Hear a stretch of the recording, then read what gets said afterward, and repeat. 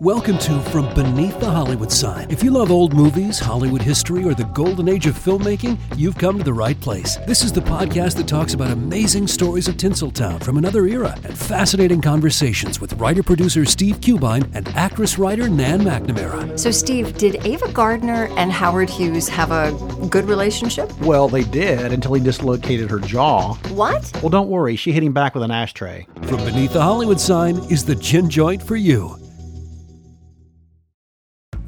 All you need is a few minutes to start your day off with something historic when you listen to the This Day in History podcast.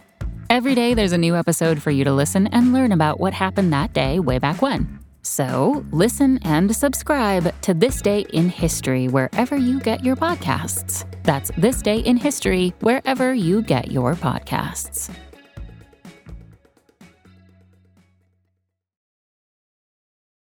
On this episode of Most Notorious, Sophie Lyons, nicknamed Queen of the Burglars, and one of the late 19th century's most prolific American thieves and con artists. She started getting the man alone in a hotel room and then stealing his clothes and either throwing them out the window or throwing them in a trunk and locking them in a trunk. And then forcing the man to write her a check or give her cash, usually it was a check, to get the clothing back so he could leave.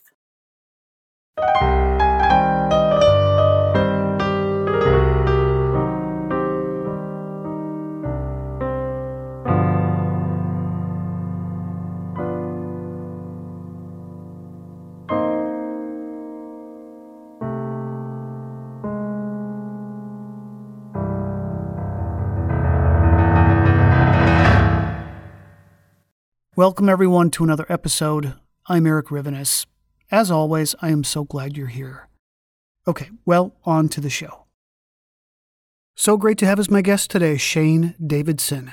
She has more than 30 years of experience as a genealogist, illustrator, and author.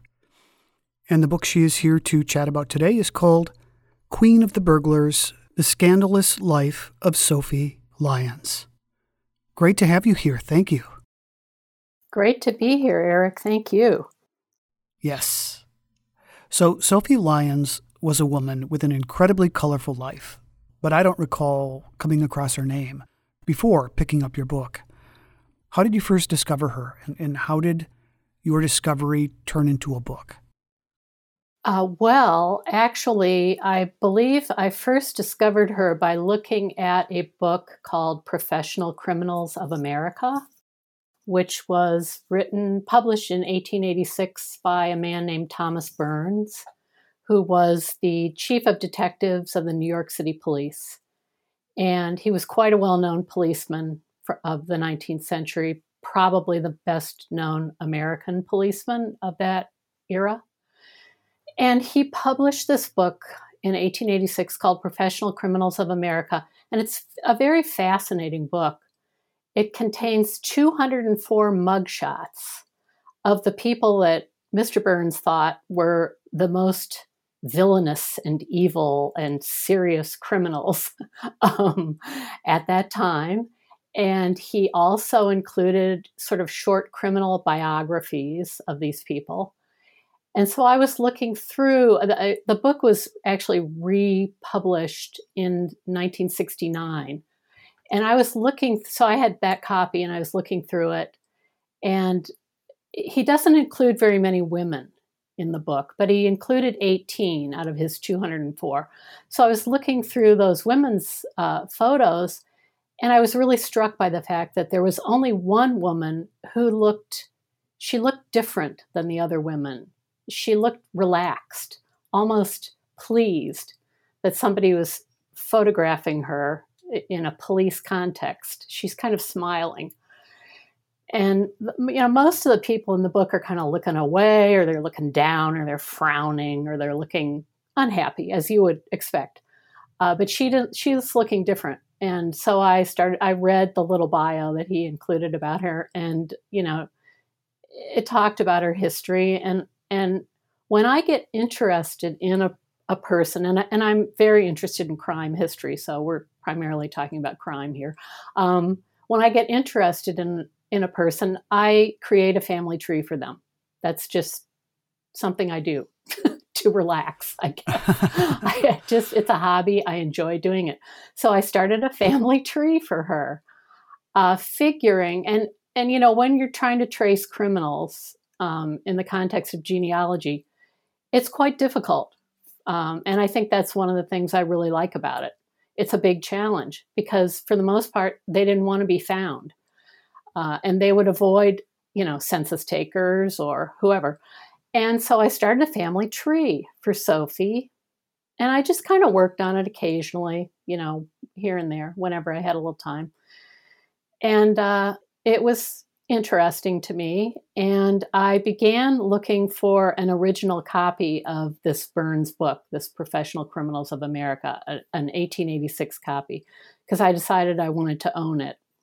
And in addition, another odd hobby that I have is that I collect mugshots, early mugshots, primarily 19th century mugshots, but I go into the 20th a little bit. But I was interested in having an original copy of the book, and as you might expect, it's expensive. So there aren't very many of them. I'll bet. But I noticed that a copy came up at a rare book shop in Detroit, which is near where I live. So I checked it out. I was looking at it online, and there were a number of photos from the book were put online by the bookseller. And I noticed that on one page, it said the book, it had a name written in the book. The name was Florence L. Bauer. And I thought, I've just been making this family tree for Sophie Lyons, and I think this Florence L. Bauer was her daughter, because Florence, her married name was Bauer. So I thought this could be, Sophie Lyons' daughter's book, and it could even be Sophie's book. So I thought, I'm real interested. I'm going to have to go look at this book. So I did. I went there and looked at it, and it looked totally like, it was legitimately, somebody had just written this name in there, and it was probably the person who owned it. So I bought the book, and that sort of got me started with thinking about Sophie and maybe doing more about her life. And I had been looking for a biography of her. I assumed that there would be one, but there wasn't. And I was sort of frustrated by that. I really didn't intend to write a book, but I really wanted to read a book about her life. So ultimately, I decided, well, I guess I'm going to have to write the book since nobody else has written the book. Absolutely, yeah. So anyway, that's how it started. Right. Yeah. So Sophie was a professional liar with dozens of aliases. Right. It must have been an incredible challenge to research this book, not knowing what to believe. Right. And tracking a woman whose sole purpose in life was to cheat and to avoid detection. Yes. It was hard. And I think that pre the digital era, it would have been pretty much impossible to do. I mean, I think it would have taken years and years and years. But now we have so many things available online, digitally, records, genealogical records, Google Books, photographs. There's just such rich source material. That made it quite a bit easier.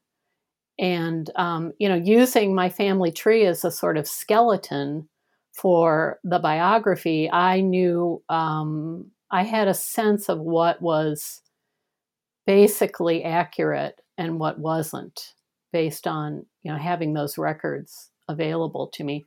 And then, I did a lot of newspaper research, and I pretty much just went with whatever was the thing, the newspaper article that came out closest to the time of the event, or or a newspaper article that I could verify in other ways. Some other way, like maybe somebody was mentioned and I could discover whether or not that person really existed and whether the information about them matched what I was being told in the article. So that's how it went. Yeah, that makes sense. Yeah. And then I also strangely, well, a few other kind of strange things happened as I was starting with the idea of writing the book, which was one was I realized I came across a Google Books discussion of one of her pickpocketing events and I found that it had happened only about 4 blocks from my house. So I was really shocked at that. And I also discovered this photograph online of one of her daughters. I can't even remember. I discovered it on eBay and I bought it, and I can't even remember anymore why I was looking. I guess I was searching for her children or something, photos, which would have been a waste of time. But amazingly, I did find this one beautiful photo of her daughter, who was an opera singer. So those were just sort of strange coincidences that sort of kept me going. Right, yeah. So if you don't mind, let's start at the beginning. Sophie came to America as an immigrant, among millions of immigrants, right? The vast majority of whom became law-abiding, productive citizens. Yes, absolutely. But that wasn't the case for her, was it? No, it wasn't. But, to be fair, her parents were criminals, and they forced her into being a criminal. They taught her how to be a criminal when she was a child. So we can't really blame her for that. That was, that was the path that they wanted her to take. And according to her, and she wrote a memoir, by the way, in 1913. And according to her memoir, they forced her with physical violence to carry out these pickpocketing and shoplifting expeditions. Can you give us a timeline of her early life? This was the 1860s, right? Correct, yes. She was born December 24th, 1847 in Lyons, Germany. And she came to America in 1855. Interestingly, her mom and dad and an infant daughter came the year before. So they went separately. Then she came with her, a couple of siblings died in Germany, but she came with her 2 brothers and then 2 older cousins who apparently sort of shepherded the younger children, including Sophie, to America. And they, arrived in New York, and that's where her father and mother had settled. So that's where, the kids were headed to New York City. And of course, they lived in the poor section on the Lower East Side. And that's where the criminality, as far as I can tell, that's where it began. So it escalated pretty rapidly to the point where she was, by the time she was 12, she was incarcerated in the House of Refuge in New York City, which was the first juvenile detention facility in America. So she pulled some kind of a burglary that got her sent there. And I'm sure she'd been doing other things. She claimed she'd been arrested many, many times as a young child. But the first real definite arrest that can be verified is that she was at the house of, her incarceration at the House of Refuge.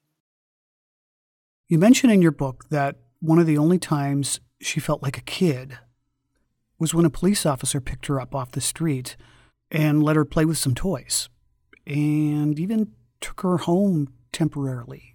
Yes. Well, he gave her candy. It's not clear that he took her home. He gave her candy, and she was supposedly in the police station, being held. And I mean, I don't know exactly what the story is in terms of the New York City police holding children in a police station. I find it hard to believe that anybody was ever held for very long. Any child was held for very long. But she claimed they gave her candy and, it was nice. She didn't have to deal with her parents who were always, burning her with hot pokers, and her cousin who was kicking her around. So it's a very sad early life. She met a guy by the name of John Larney pretty early on, right? Yes, John Larney. His nickname was Molly Matches, and that's what he was more known by. You can find many pictures of him online.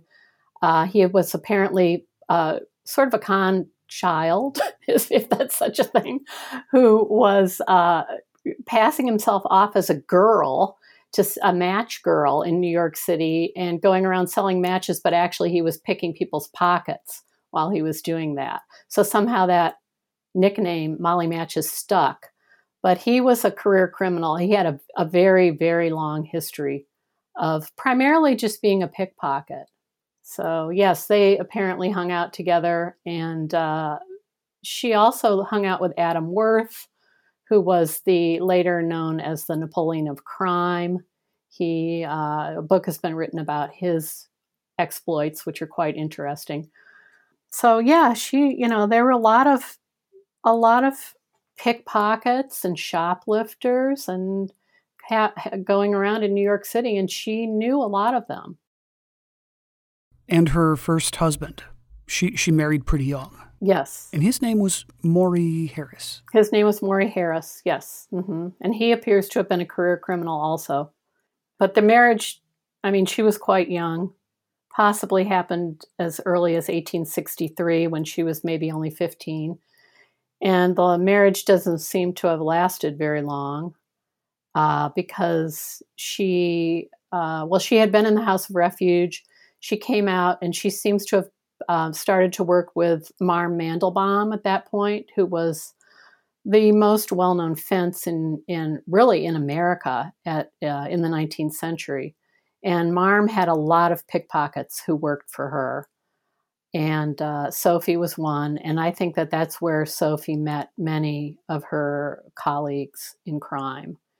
I don't know if Maury was one of her pickpockets, but that's where she met her second husband, Ned Lyons.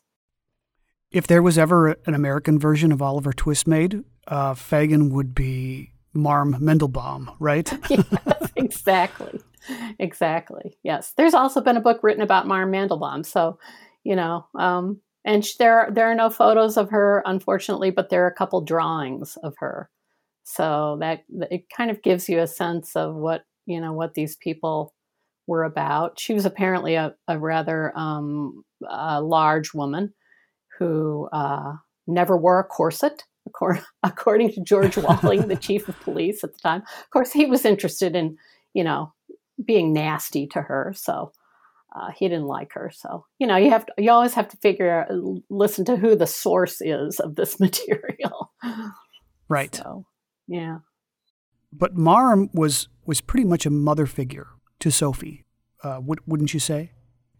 Well, I think so, because, Sophie didn't like her mother, and because her mother was forcing her to be a criminal. And by the time she was with Marm was, she was doing her criminality by choice, apparently, with Marm.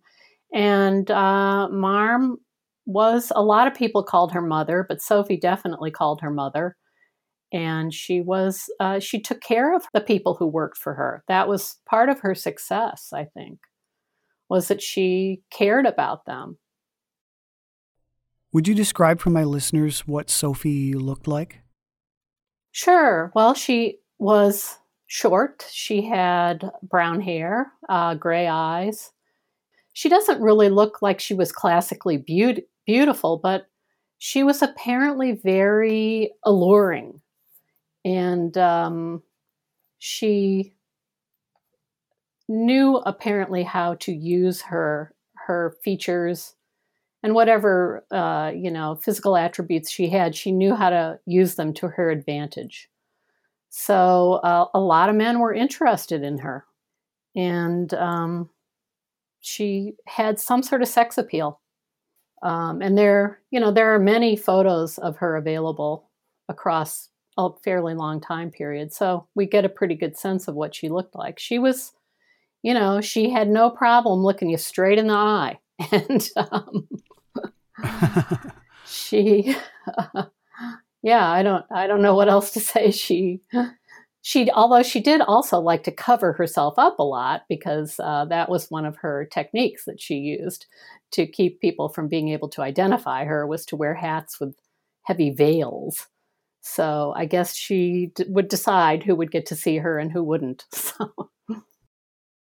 And you also write that she kept her hair cropped, really short.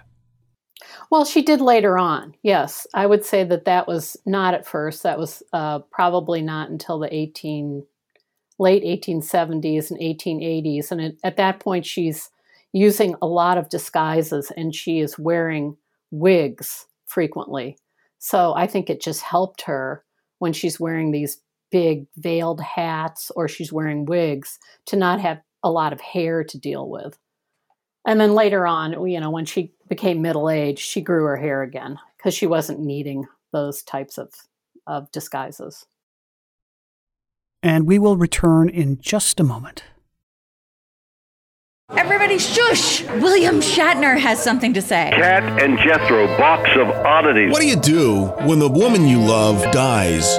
Well, of course you dig her up and you live with her. Aww. The show examines weird things. There are plenty of old photographs from this time period of children out in the streets playing in and among the dead horse carcasses. Oh, I miss those days. Things used to be so much simpler. Cat and Jethro. Then there's the urine wheel, which sounds like a really bad game show. Thing done weird things. Cat and Jethro, box of oddities. That is really mysterious. Join Cat and Jethro Gilligan Toth for the strange, the bizarre, the unexpected, as they lift the lid and cautiously peer inside the Box of Oddities. The Webby Award-winning Box of Oddities podcast from Airwave Media. Hi, I'm Matt Albers, host of the Pirate History Podcast.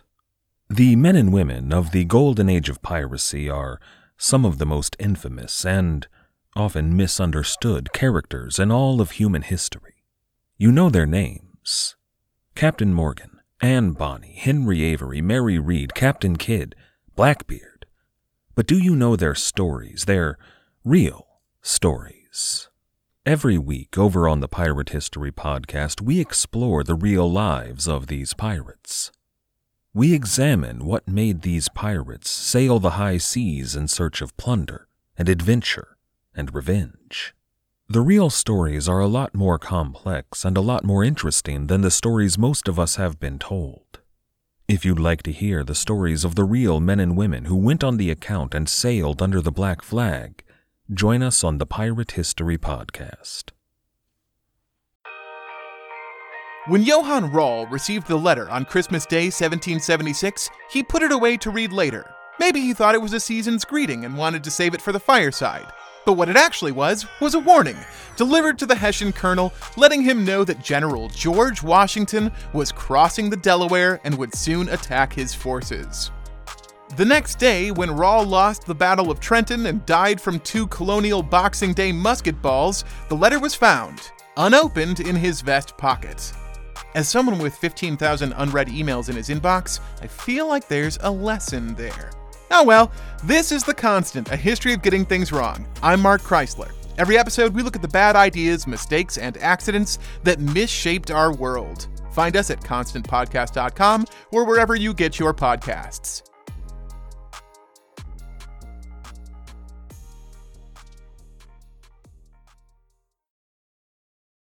Back again. I think for me, the most interesting relationship that she had, and it would be for many years, was with a man named Ned Lyons. Mm-hmm. Would you tell us about him and them together?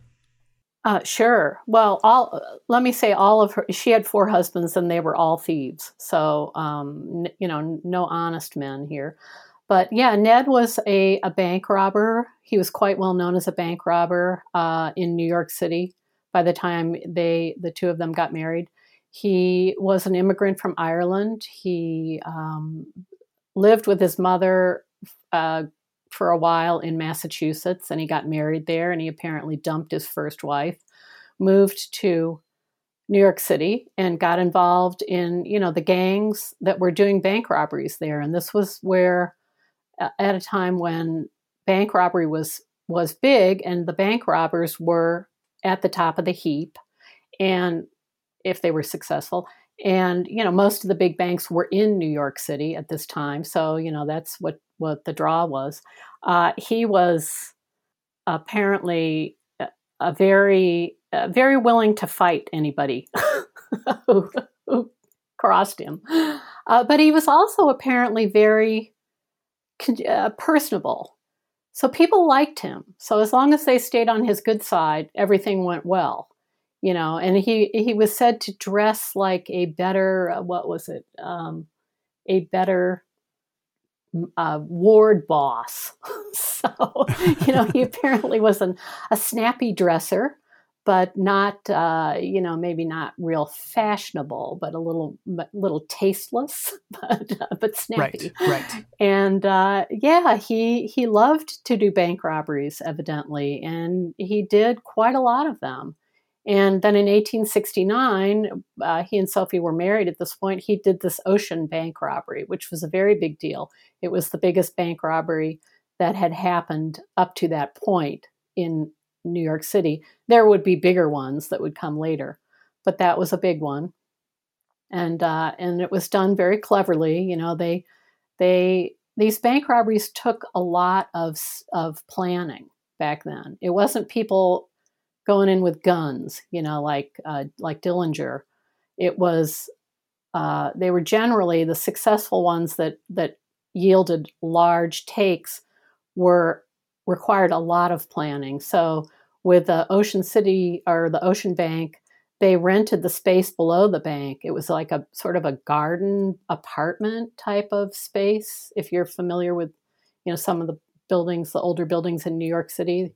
And they rented this building, this garden area, and they set up some partitions so people couldn't see what they were doing. And they started to, on hours when people weren't in the banks, they started to work on getting through the floor, the ceiling of where they were, and that was the floor of the bank. And then on a Sunday, the bank was not guarded, which is amazing. And on a Sunday, they finally broke through, and Ned was the cracksman, so he was the person who would open the safe or the vault or both.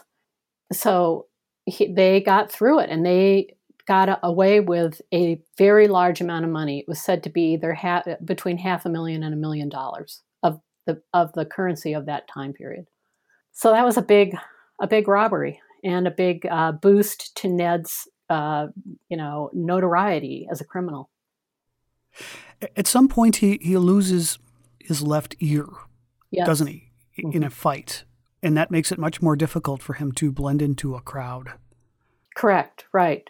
So this is, the important thing to understand is that at this time period, when photography is still kind of only occasionally being used, and it's not being used in any consistent way, people relied on, disguises, aliases, things like that, lack of any kind of records to prove who they were.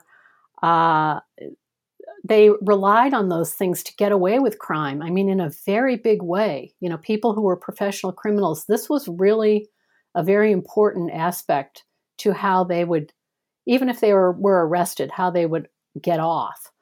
And when he lost most of his ear when he was in a street fight with another criminal named Jimmy Haggerty, and Jimmy bit his ear off.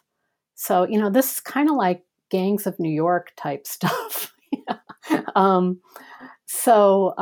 was very bad for him. It made him much more recognizable when he doesn't have that big chunk of his ear. So, yeah. They end up having quite a few children together, too. They ended up having 6 children at least. Those were the children that could be traced. It's possible they had more. There may have been miscarriages or stillbirths or whatever, because at some point Sophie claimed she had 10 total. But she was always lying about things, so who knows? But so there were 6 children who could be traced to them, but it's not clear that some of those children were his, because they were definitely on the outs by the 1870s, and she was running around, meeting other men. So, but definitely the first 3 children were his. I'm convinced of that. After that, I make no promises. And it was a pretty rough life for the kids, especially when they were both serving prison sentences at the same time. And the kids would just get dumped off at various places. Oh, it was a terrible life for them. Yeah, it was absolutely terrible. They were being moved around to different, maybe at the home of a friend, or at one point, Sophie put them in the house of refuge on Randall's Island, and in the orphanage, excuse me, not the house of refuge, in the orphanage on Randall's Island, which was in the same general vicinity of where she'd been incarcerated when she was 12. So it was a terrible life for them. And one of the children, the youngest of those first three, she died. We don't really know exactly what took her, but it was some kind of infectious disease. So, that left just the two, and they had a rough time. So one of the many stories I found fascinating was the one where she and Ned both escaped from prison, literally just weeks apart from each other. Right. Well, that was, they escaped from Sing Sing prison. They both ended up incarcerated in Sing Sing for different crimes, not crimes they had done together. But they ended up at Sing Sing. Now, of course, there was a men's prison and a women's prison. They weren't mixing people together. But Ned was not going to stay in Sing Sing. So he had plenty of money. So, this was going to involve bribery and, some people helping him from the outside. But he managed to get a couple of other criminals to help him escape. But he also needed somebody from the inside. So he found a man who was trusted by the warden, and they began to work together. And he said, "Look, if you help me, you'll be part of this escape. You'll get out too." And the guy said, "Great." So they started to work together, and the man worked in the office of the prison, and he managed to get some documents that they got out of the prison to people working outside. And through the use of these documents, they sent an invitation to the warden and his assistant to go see the funeral of Horace Greeley. Horace Greeley being a very famous newspaperman who died in 1872 in New York City and was going to have a huge funeral, that was going to go down Fifth Avenue. So they got these documents out, and the warden and his assistant were invited. So that was the crucial thing, to get them out of the way. And then, they could bribe some guards and whatnot. And they got some clothing and beards, fake beards, hats and things into the prison. And the minute the warden and his assistant left, they put this garb on, these disguises on, and met their crooks who were waiting outside with a horse and carriage and left. They walked out of Sing Sing. And then Ned came back a few weeks later, and he got Sophie out of the women's side. But, prisons, there were prison breaks happening back then. I mean, Sophie's third husband, Jim Brady, escaped from prison. I do not know. I can't remember how many times, like 3 or 4 or 5 times. It was, it happened a fair amount. It's just that this escape from Sing Sing was kind of it was interesting the way they did it. Again, it required some planning, and so that's kind of interesting. Yeah, in the past, I've done some episodes on prolific con artists from the 19th century, and the one thing that they were all able to really take advantage of is the fact that there was no national database of information. Oh yeah, and they could move from state to state with new names easily and have decently long and relatively nonviolent criminal careers if they played it carefully. Right. Absolutely. That was very huge. That was very important. And that's why when Thomas Burns came out with his book, Professional Criminals of America, things got quite a bit tighter, particularly in New York City for people, because now there were faces that could be put with names and people's sort of MO. So I think it's at that point that a number of these people decided that New York was just not a good place to be any longer, and they got out. And Sophie, her photo in the book was taken in 1886 in New York when she happened to go back there, and she did some shoplifting, and she got caught. And I think she had no idea that I'm sure she had no idea that Burns was busy working or had the idea for this book. And that photo ended up in the book. And then newspapers from there on out would do drawings based on that photo. And, they're not often very good drawings, but they're good enough that she could be recognized. So I'm not sure she would have been smiling had she known that this was what was going to happen with her photo. Right. This book would haunt her for a while. For quite a while, yes. Make her life difficult. But you mentioned the book you have, her daughter's copy. Mm-hmm. There was probably some part of Sophie that was pleased that she made it into that book, a book that documented the top criminals in the country. There must have been some iota of satisfaction for a job well done, I guess. I'm sure there was, because the binding of the book is broken in that, on the pages where she appears. So those pages were clearly looked at a lot. So yes, I think so. I think you're right. So one of the things she became an expert at, you write, is what you call the classic blackmail swindle, mm-hmm. the Badger game. What was the Badger game?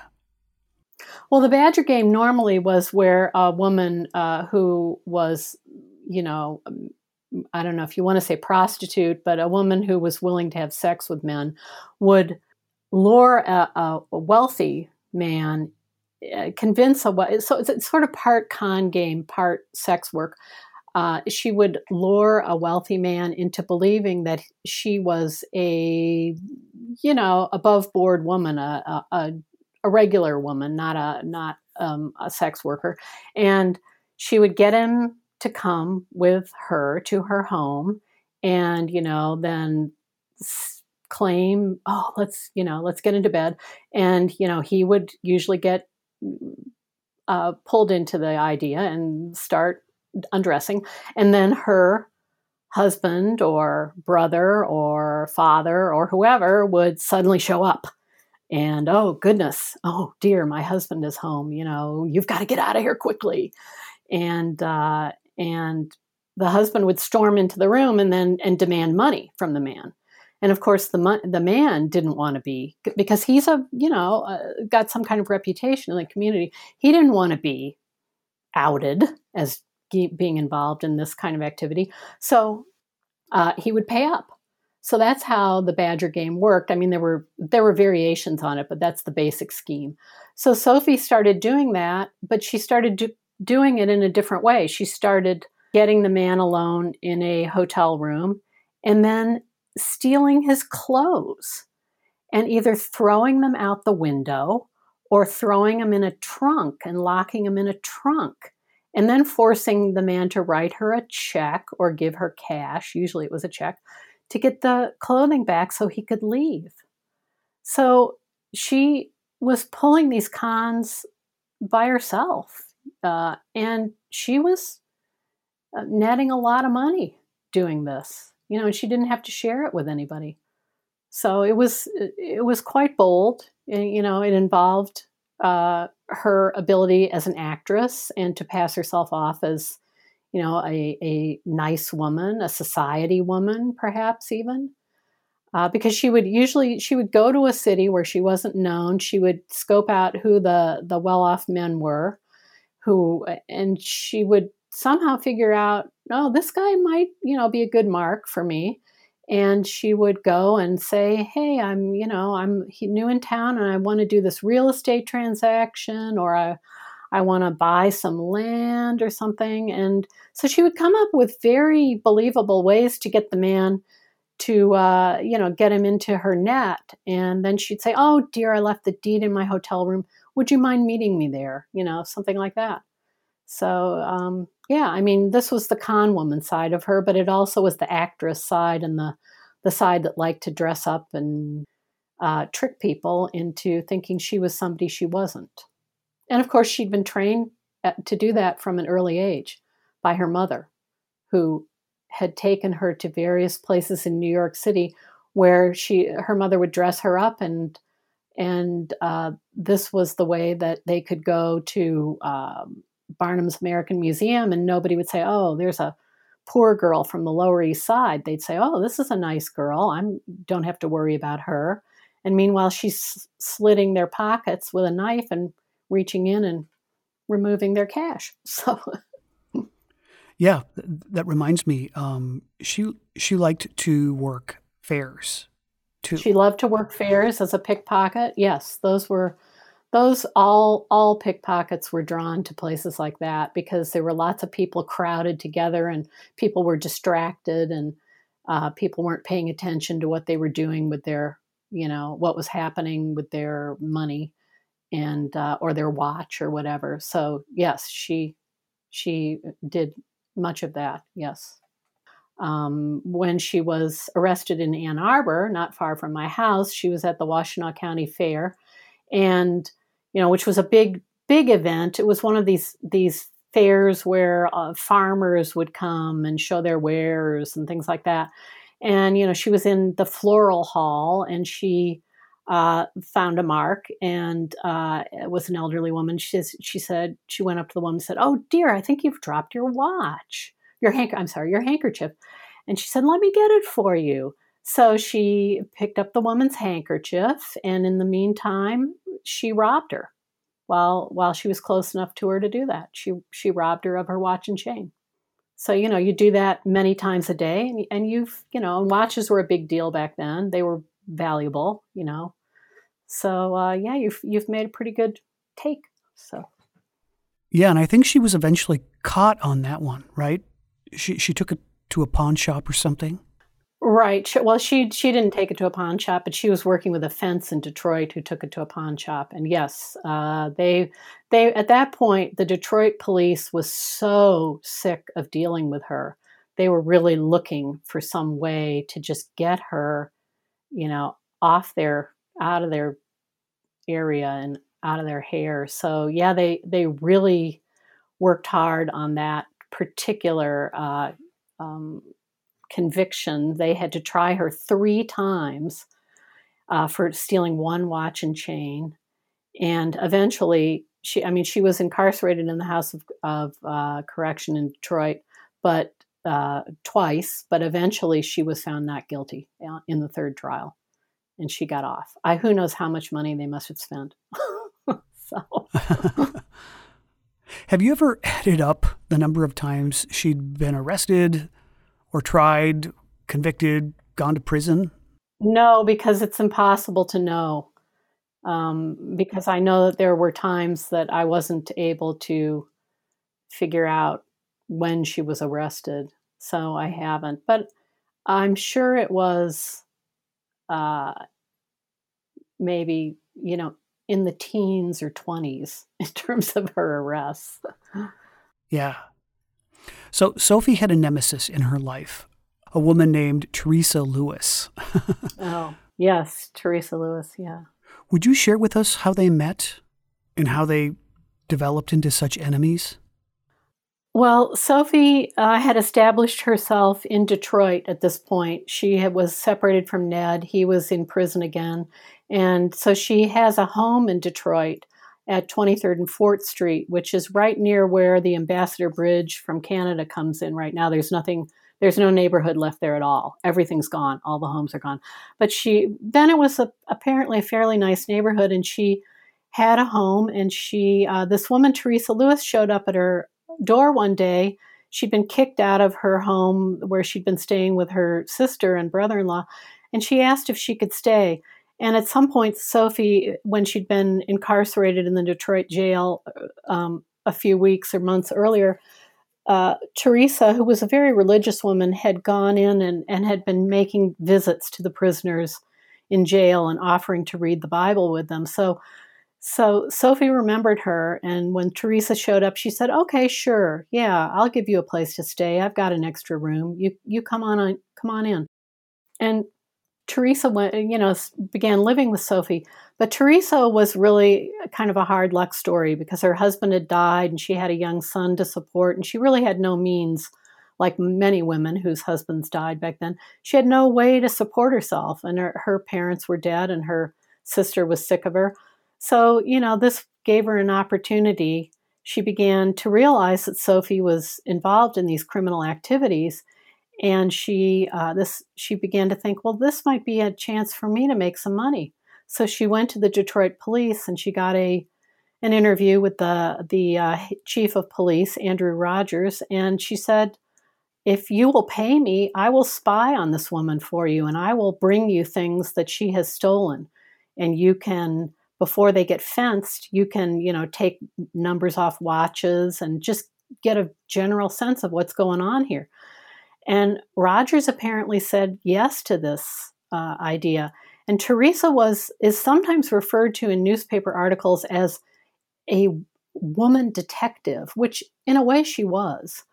But she went through with her end of the bargain and brought a lot of things in. Sophie was often off at this time, out of town, going to various cities to do her pickpocketing and shoplifting. She went to a lot of cities in Ohio. She particularly liked Ohio. It wasn't too far away.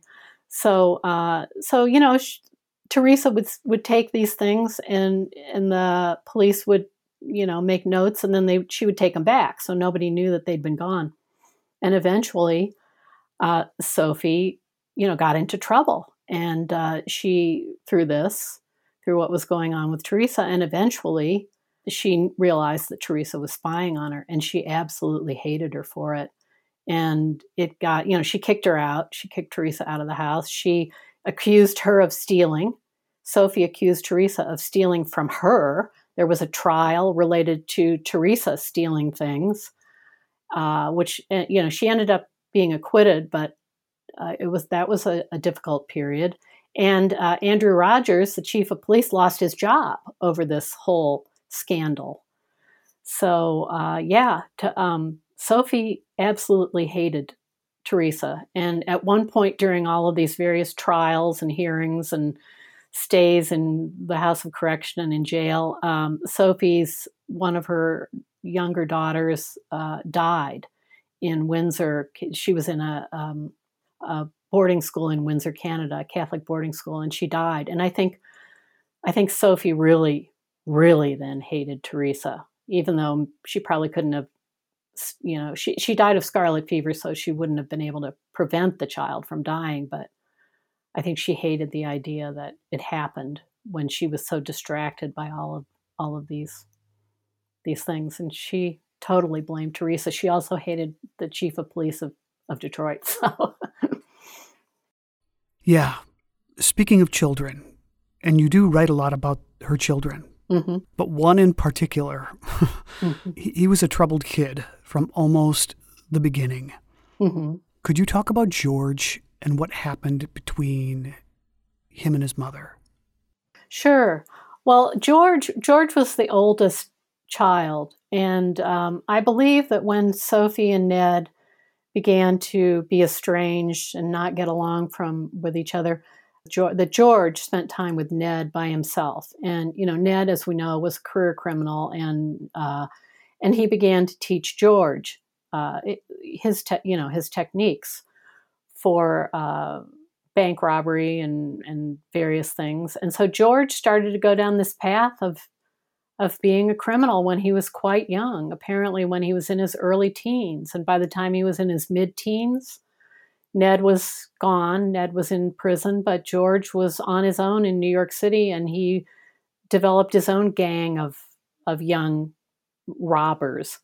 And he eventually got caught, and he was sent to Auburn Penitentiary. Originally he was sent to Elmira Penitentiary in Elmira, New York, eventually. And he could have been sent to the House of Refuge, but he lied about how old he was. He claimed that he was older than he was. So they sent him to Elmira, where the minimum age was 17, and he was only 15. And Elmira had an indeterminate sentencing rule. So that meant when you were sent to Elmira, it would depend on the warden.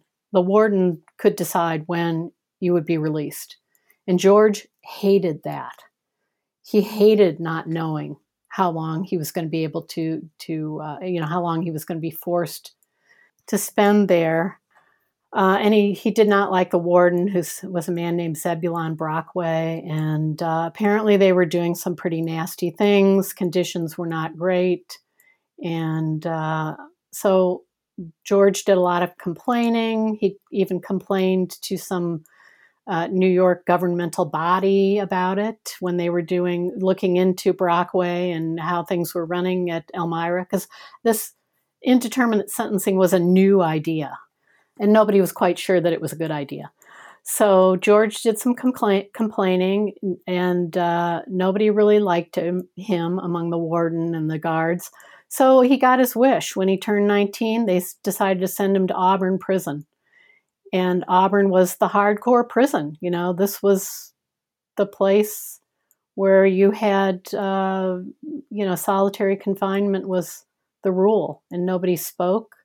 No, the prisoners didn't speak to each other, and I don't think, probably as 21st century people, we can imagine quite how bad conditions were in these prisons, these 19th century prisons. They were awful. And George ended up getting typhoid fever and dying there shortly before he turned 20, I believe. So, and Sophie had gone to visit him, and he had begged her to get him out somehow, pull strings, do whatever. And she had to tell him that there's nothing I can do. I can't get you out of here. So she said, you'll just have to serve your sentence. And he was close to being released when he died. So yeah, that's a sad part of the story. Yeah, his complaint was that he wasn't able to perform the hard labor that he was assigned, right? Right. That's correct. Yes. Mm-hmm. That's what he said, that at Elmira, he was small, of course, partly because he wasn't the age that he had said he was. But they were having, prisoners always worked at all these prisons so that they could make money for the prison, so that they didn't have to charge taxpayers to run the prison. So he was apparently forced to carry around heavy ladles of like molten metal of some sort, and he wasn't able to do it, and he was slapping it on his feet. So yes, he complained. That was another thing that he complained about to the New York State authorities. Wow. Yeah. When we return, what happens to Sophie Lyons at the end of her life? My guest shares details of her final years. Hello, everyone. You may recognize me as Gabby from the History of Everything podcast. And my name is Brenna, and you don't recognize me from anything yet. Together, we're two scientists who explore all of the weird little questions and conspiracies of the universe in our new podcast, Mystery of Everything. Everything has an explanation. We hope. But that is what we're here to figure out. We will dive into the science behind many popular conspiracy theories, such as vaccines causing autism, flat earth theory, and was the moon landing fake? And if so, why the heck would anyone even do that? But it's not just conspiracies. There's a lot of cool mysteries that we will attempt to use science to explain, such as near-death experiences, what made the Vikings go berserk, and can I control my co-host with MK Ultra? Wait, what? Anyway, make sure to check out the Mystery of Everything podcast everywhere where you find your podcasts. Some of us love history. Others used to or never did because history was presented as nothing but the rote memorization of names, dates, and facts. Basically, the story got left out, and that made history kind of suck. My name is Greg Jackson. I'm a university professor with a PhD in history, and bringing history to life is my passion. That's why I created my podcast, History That Doesn't Suck. I want to teach you everything you need to know about U.S. history, but I do so through stories. Let me tell you about George Washington begging his men not to mutiny against Congress. Clara Barton saving Union soldiers amid enemy fire, enslaved Frederick Douglass risking his life for liberty, and about so many other figures as their real experiences make industrialization, social movements, and even congressional debates and tax policy come to life. Subscribe to History That Doesn't Suck today, and join me, Professor Greg Jackson, every other week for a new episode, where I'd like to tell you a story.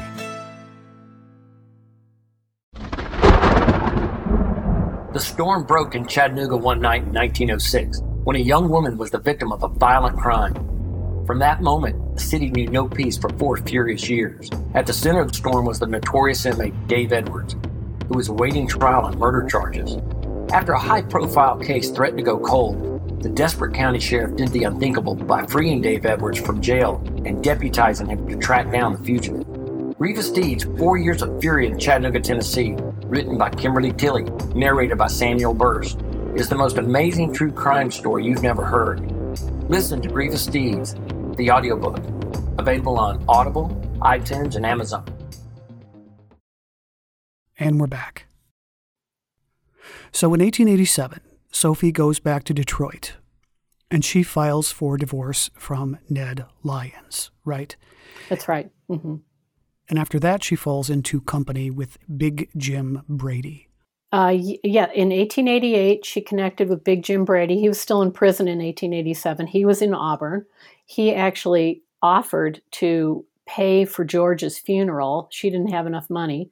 So he knew Ned, and he offered to pay for the funeral. And that is apparently sort of how they got reacquainted with one another. They may have known each other earlier in the early New York City days. So yes, he offered to do that. That was a real kindness for her, to be able to bury George in an actual cemetery. So they got together when Jim got out, and Jim had been in Auburn for 11 years by the time he got out. So they hooked up in England or in Europe, and they started. Jim was a bank robber, but he was also a con man, and he was also great at disguises and things like that. So they started conning people in Europe and convincing them that they were wealthy people, and then robbing them. So they did that for a while. Then they came back to Detroit and did some pickpocketing in Detroit. And then they went back to England and did some more bank jobs over there. And then Sophie had her last child, who was Jim's daughter, Sophia Brady. And then Jim vanished. So, yeah, that's the story of Jim. I found this part funny. When Brady was being released from prison. Yes. Yes. He was asked by someone what his religion was. He said he was what did he say he was? Materialist. Materialist. He was a material. I mean, this is, if you look at this record from Auburn, everybody's saying either Roman Catholic or Protestant, mostly Roman Catholic, because a lot of these people were Irish. And Jim was the son of Irish immigrants. And so he was Roman Catholic, but he said he was a materialist. I think he said that on purpose, I think he thought that was funny, So as Sophie got older, especially after one specific stint in prison where she got sick, you write that her looks kind of began to harden. Mm-hmm. And mm-hmm. she couldn't rely on sexual blackmail for steady income any longer. Right. Yeah. She had to do some other things. Yeah. So, she continued doing the con stuff, and she was also hooking up with another guy, Billy Burke, Billy the Kid, William James Burke, who was a younger man. He was 11 years younger, I believe, but they had sort of had an off and on relationship for a while. And, but as she got older, she really latched on to Billy and wanted to keep him. And they eventually did get married, but not until 1910. And they were doing a lot of sneak thief stuff. Billy was a really well-known sneak thief. And sneak thieves they were bank robbers often, but they were people who would steal money by subterfuge, not trying to break into a vault or, using a gun or something like that. So they would come up with different ways to go into a bank and distract people, maybe when during lunchtime, when there weren't as many workers in the bank, they would find ways to distract people. So of course they had to be con men because they had to look like they were on the up and up and like they were, oh yeah, I'm ready to put some money in this bank and just happen to be here, at the moment. And oh, let me reach over there and grab that money and let me do it while your back is turned. And so that was what Billy was about. And he was a career criminal. He started as a very young man and continued until he was too old and feeble to do it.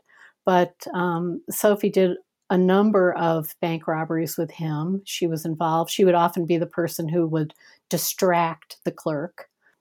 And then as time went on and Billy began to live with her in Detroit, he would claim to be a realtor or a real estate agent. But in the meantime, he's often getting involved, going off and doing a bank robbery here or there. And she was often running to his rescue to try to get him out of jail or, get him a good attorney to get him off, something like that. So yeah, as she got older, that was kind of, she sort of devoted her life to Billy Burke, even though he didn't seem to devote his life to her. She was totally enamored of him. And he predeceased her, which I think was hard for her. Even though he was younger, he died before she did. And I think that was really the turning point for her of just really being quite depressed much of the time. And I'm sure my listeners have figured it out, but just to be completely clear, this is a different Billy the Kid than the one we are used to. No, this was not William Bonney. He had died years and years before out west, but, or at least people think he did. No, this is a different Billy the Kid, or different Billy Burke was his name, William Burke, but he was called Billy the Kid, and he was around the same age as William Bonney. So it's possible that some of his criminal friends thought that this was a funny thing to call him, knowing about Billy the Kid. Oh, here's another Billy the Kid, because he was quite, apparently when he was, he got started early, and he was quite, if you look at his mugshots from early on, he was quite young looking in those early mugshots. So that may be a tie-in also. So it was the summer of 1889, right? When Sophie and Billy Burke traveled to Europe and brought back a sizable chunk of money, wealth.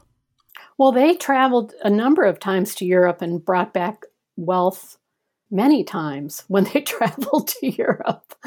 So yes, I'm sure there was one in 1899. But then during the early 20th century, they were over there quite a bit. It's hard to know exactly how many times they were over there, because again, there weren't great records of this. But they came back, and at this point, the Detroit police again are totally sick of them, really want to get them out of town. So the Detroit police chief told all the bankers in town who Billy Burke was, and he told his officers that if Billy was seen on the street, he'd be arrested. He didn't matter whether he had pulled a crime or, was suspected of something. They were just to arrest him. And of course that was illegal, but he didn't care. And in the meantime, she was involved in other illegalities, including smuggling Chinese immigrants into America. Right. Because of the Chinese Exclusion Act, people couldn't come in from China very easily anymore to America. So yes, she was, and because Detroit is so close to Canada, a quick ferry ride across the Detroit River from, you go from Windsor to Detroit and you're there. And so yes, she got involved in that. She got involved in another scam related to mail order brides. Again, this was kind of a big thing in America at that point, this idea that, a lot of men had gone out west. There weren't a lot of women out there. They were looking for a wife. And these marriage bureaus sprung up around America, and they were usually scams. Send us $5, you get, or whatever, however amount of money they wanted. Send us this money, we'll enroll you in the program, and we'll give you the names of all these women who are just hankering to go out to Wyoming or Northern California or wherever it is you are, and of course it was just a scam for the most part. The men lost their money, so she got involved in that. Yep. So was there a transition for her from a criminal life to a life of honesty? Did she settle down and take the straight and narrow? Well, I think she did by the time she wrote her memoir, or by the time her memoir was published in 1913. I think she was done with crime at that point. Although she was still perfectly fine with being married to a criminal and trying to get him out of jail or prison or whatever. This is Billy Burke again. But I think she was finished with crime at that point. Yes. But she claimed to have been done much earlier, and I don't think she was. I think the first decade of the 20th century was the time when she was going to Europe, doing most of her criminal activity in Europe, of going and robbing people, going into nice hotels and convincing people she was a well-off person, and then finding ways to steal their jewels or whatever. But I mean, she and Billy were over there doing that a lot. But I think by 1913, obviously she's written this book, Why Crime Does Not Pay. So, she really can't be, if the Detroit police pick her up for some reason, it's going to really look bad. And I think she wanted to be part of good society by then. At that point, Detroit has become a huge city. It's become a place where you've got all these wealthy industrialists, and people, the automobile companies are there, and it's just, she wants to be part of that. But of course, she's never going to be, because she also wanted to keep talking about how great crime was and all these fun things she'd done when she was younger. And, isn't crime interesting? And of course it is interesting. And, but a lot of the people from the good part of society didn't want to hear about this. So yeah, she never really made it into acceptance, I don't think. Yeah. So her relationship with her children in general was difficult.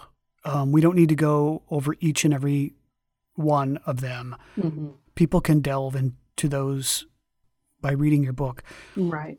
Mm-hmm. But the book you talked about finding at the beginning of this interview with her daughter Florence's name inside, I'd love it if you could address Sophie's sometimes stormy relationship with Florence, mm-hmm. and whether they were ever able to make amends. Sure. Florence was the only child of Sophie's who lived most of her life in Detroit. So Sophie, when Sophie got to Detroit, apparently Florence moved there also. Well, Florence was in boarding school, Catholic boarding school in Windsor. And but when Sophie couldn't pay the bills in the early 1880s, Florence got kicked out of the boarding school. And she did eventually, as sort of mid-teens, she made her way to Detroit, and she lived off and on with Sophie. But she also had some sort of low-wage jobs, working through. She got some jobs through the Catholic Church, working at different institutions, and she was quite a serious Catholic, apparently.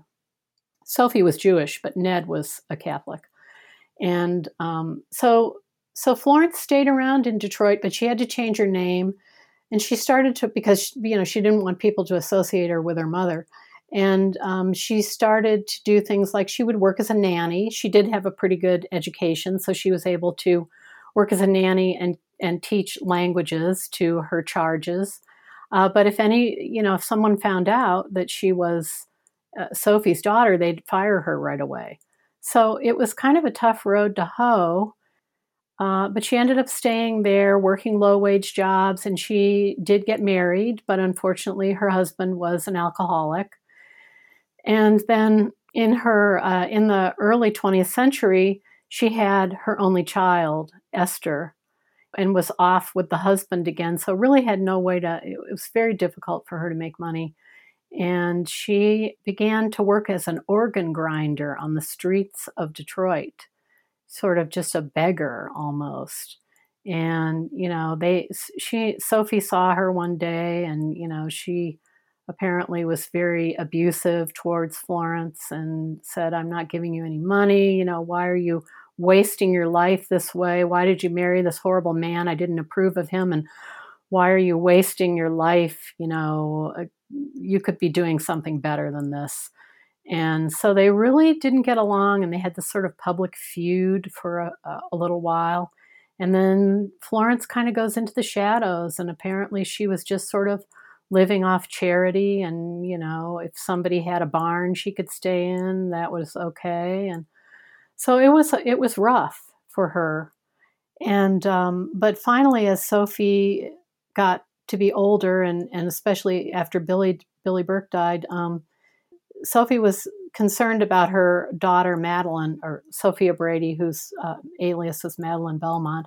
And so Sophie reconnected with Florence because she wanted Florence to go over to England, where Madeline was, and find out what was going on with her. She'd apparently been put into a mental institution because she was suffering from a mental illness. So Sophie reconnected with Florence finally and made amends with Florence and said, "Please come back and live with me. I need help. I'm really in dire straits. I don't have anybody. I need you." And it looks like Florence was about ready to do that when Sophie died. Wow. So when did Sophie die, and what happened to her estate after her death? Sophie died in the spring of 1924. And after she died, there was a big battle over her estate. The probate got closed too quickly, in Florence's opinion, and Florence wanted it reopened. And because she heard that Madeline, the half-sister in England, was only going to get $2,000, and she didn't think that was fair. She thought Madeline was seriously ill at that point, and she thought Madeline needed more. So there was a big fight over reopening the probate, and it went all the way to the Michigan Supreme Court. And Sophie had very good lawyers. She always had very good lawyers. In fact, the executor of her estate was a man named Ira Jane, who was a judge at that point, a well-known man in Detroit. So this fight went to the Supreme Court, and actually they sided with Florence, and they did reopen the estate, and they did change how things were going to be divided up so that Madeline got some additional money from the estate. And that was what happened. That was, I think, ended up being a good thing, but in the long run, it's not clear that Madeline really saw much of that money. What was her estate worth at her passing? Sophie was worth almost $250,000, and she'd been bragging earlier in her life that she was worth at least $1 million. So when she died, a lot of people, particularly in Detroit, were like, "Well, how much is she worth? Is she really worth $1 million?" And it turned out to be not $1 million. But, $250,000 back then was about $3.5 million in today's money. And, given that most of these criminals that she came up with ended up absolutely penniless with absolutely no money at all, it's kind of amazing that she ended up with that amount of money. But she was very miserly about her money. There's no doubt about that. She watched it like a hawk. So she ended up with a pretty good amount, and she wanted most of it to go to build this charity home for the children of criminals. And that was what her will stated, was it should go to build this charity home, or, she wanted them to use some buildings that she already owned and just convert these into a charity home. She wanted as many as 500 people to be able to live in this home, which is a huge amount. And many people said that it was, people who knew Sophie and worked on her buildings said, no, these buildings are terrible. You're going to have to just tear them down and build something else. So it seemed to be kind of an unworkable idea, but the executors were fine with closing the estate until Florence started to make a lot of noise. And they, the Supreme Court said, no, reopen it. Let's look at this again. And they did reallocate some of the money. So, interesting. Yeah. So tell us about your website and how people can get your book. Well, my website is capturedandexposed.com, and it combines my interest in 19th century, primarily 19th century and early 20th century mugshot photography with genealogy and telling stories about people's lives, primarily criminals' lives. And so, yeah, that's the website. And there's a link to where to getting the book on Amazon there. You can also buy it from McFarland, the publisher. And that's the story of that. Perfect. Well, this has been really, really fun. Thank you for joining me today. Oh, I'm very happy to have joined you. It's been really fun for me too. Again, I have been speaking to Shayne Davidson. She is the author of Queen of the Burglars, The Scandalous Life of Sophie Lyons. This has been another episode of the Most Notorious Podcast, broadcasting to every dark and cobwebbed corner of the world. I'm Eric Rivenes, and have a safe tomorrow.